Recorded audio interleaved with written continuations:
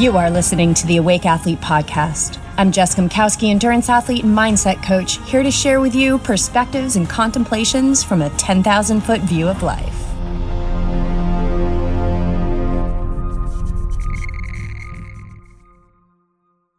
Hey everyone, thanks so much for joining me for another episode of the Awake Athlete Podcast. It truly is such a challenge, such a joy, so effortless, and so empowering to share this podcast with you, because I would say 9 out of 10 times I get to scale the wall of resistance before I hit record. And that's just the mind. That's just how it works. And I remember my yoga mentor, Philip, said once that the mind is like a constant Google search, right? It's like constantly got the little hourglass up there. I think that's so outdated, but if you are as old as me, you remember the little hourglass, and it's always just searching. And that's just the mind, you guys. It's a thought-producing machine, and you can fight it, you can be ruled by it, or if you're listening to this podcast, I'm going to make the grand assumption that you are on the path to being the master of it. And when we can be the master of our mind, oh my gosh.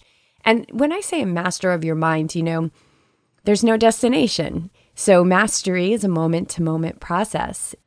And I had a moment that I believe was a moment of mastery on my bike ride today. What I've found through the practice of, mindfulness, just paying attention to what you're doing while you're doing it. So let me personalize it. Paying attention to what I'm doing while I'm doing it.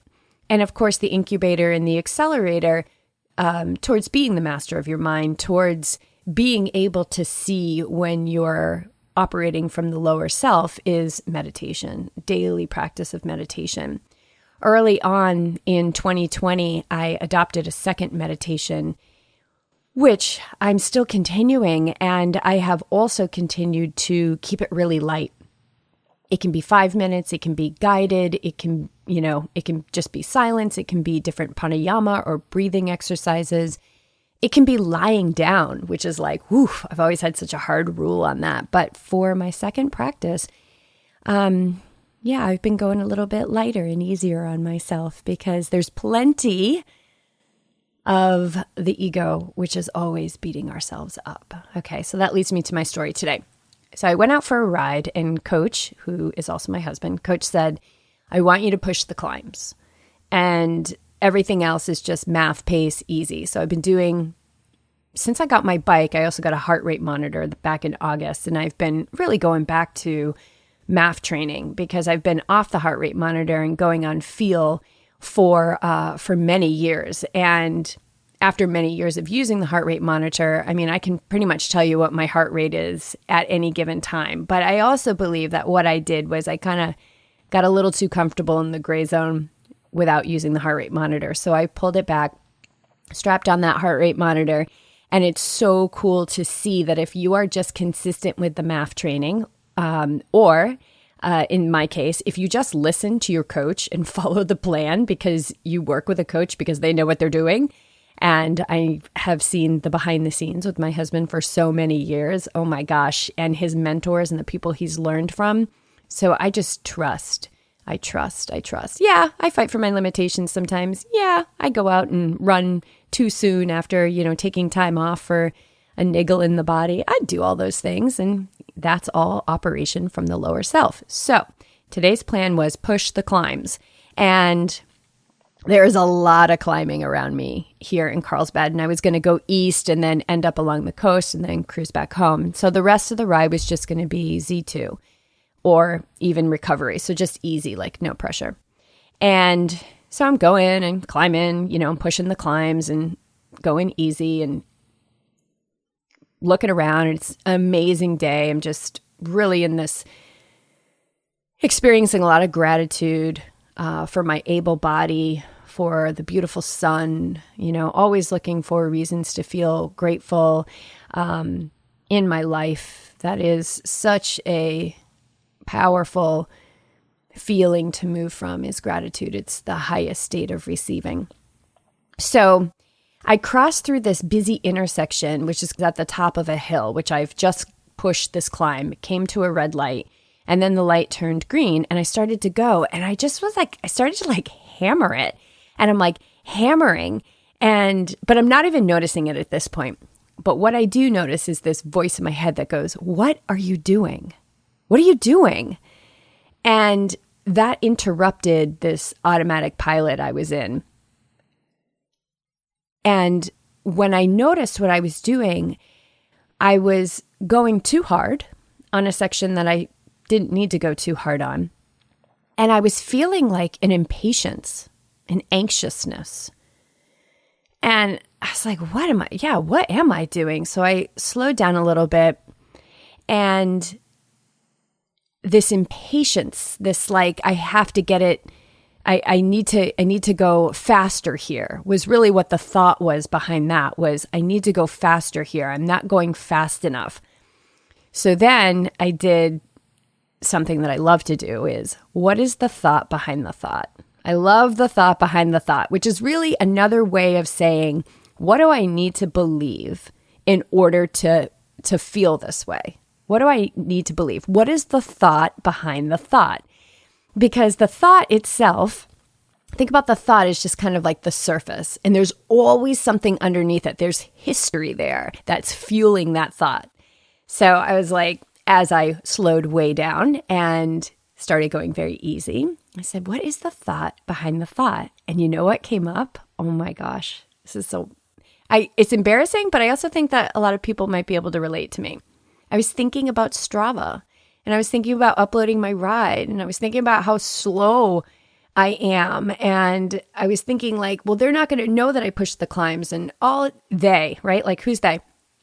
And my average speed and this and that. And it was all related to Strava. And it's interesting because I wrote down Strava is the guru, or Strava is your guru. I wrote that down a couple of months ago because I really wanted to do a podcast on Strava and, explaining my relationship with it, because I've really had this very egoic relationship with it. Like, I'm not fast enough. I'm not, I stayed off it for so long, thinking like you had to be at a certain level to join Strava. And it's so silly. It is so silly. So Strava has really become a guru for me because I notice how I feel when I upload workouts. I noticed how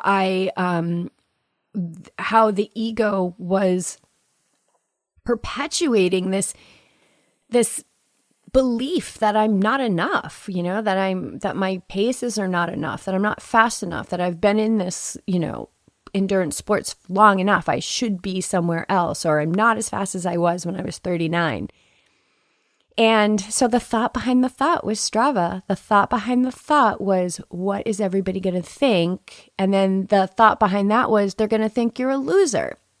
So what's the point of the story here? The point of the story here is, you guys, we are so self-absorbed.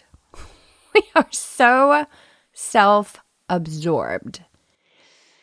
And that's the ego. It's the lower self. It needs you to win or to lose. It needs you to be better than or less than.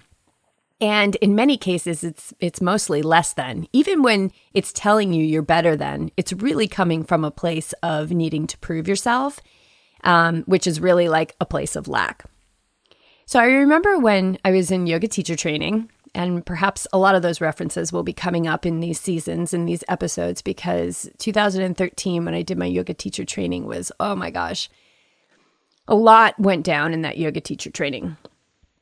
And I remember that the teacher, or Philip, my mentor, was talking about how, people don't want to be in the front of the class, and if they're beginners, they want to be in the back of the class, and how important it is to really open up a safe space, and to do that by putting them in the middle of the class.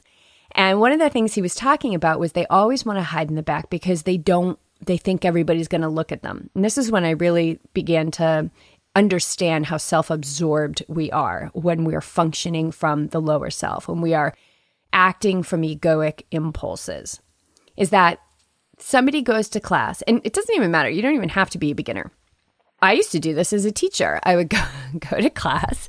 I would get somewhere in the room, And I would watch all the egoic impulses and thoughts about how everybody was watching me. Listen, nobody's watching you in the yoga class except for the yoga teacher, who is your advocate, who is the person who is guiding you in this science of the mind that will lead you to enlightenment, right? Nobody is looking at you. And you know why? Because they're all so concerned about who is looking at them. And this is the mechanisms of the ego. This is the mechanism of the conditioned mind. Conditioned by our world to be better than, less than, rich, poor, victim, victimizer, loser, winner, the whole thing. And so when we can catch ourselves there and realize that it's so crazy, here I am, committed myself to this heart rate training, I'm pushing too hard. And when I look at the thought, behind the thought, I realize it's because, the 37 people or whatever that follow me on Strava are going to think I'm a loser. And that's insane because a good amount of those people are my teammates, my good friends, my training partners, people that I love and admire and enjoy. And do they think I'm a loser because I followed the plan of my coach and many of them are coaches? No. But the ego will always fight for your limitations. The ego will always put you into a position of self-absorption. It will put you into the poor me. It will put you into the, poor them. No, there's no poor them, you guys. We all have the same potential. We're just at different stops along the way. We're on the same train.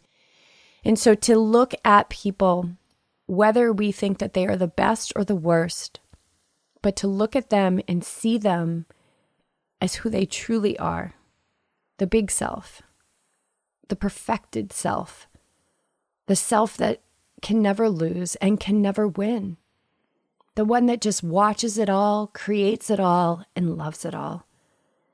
And that's the part that I want to function from. But as long as I'm in this human body, I'm going to have those crazy ass moments. I'm going to have, thank goodness, that part of me that's awake that says, what are you doing, crazy?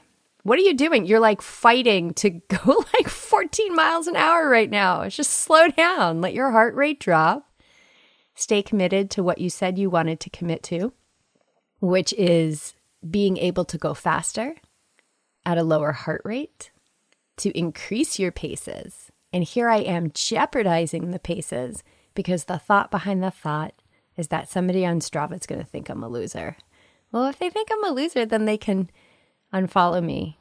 But chances are everything that I experienced on that ride today was all a drama show of the ego and nothing more.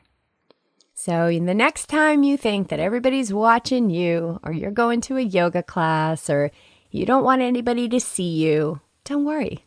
They're not even looking at you. They are so concerned about everybody looking at them.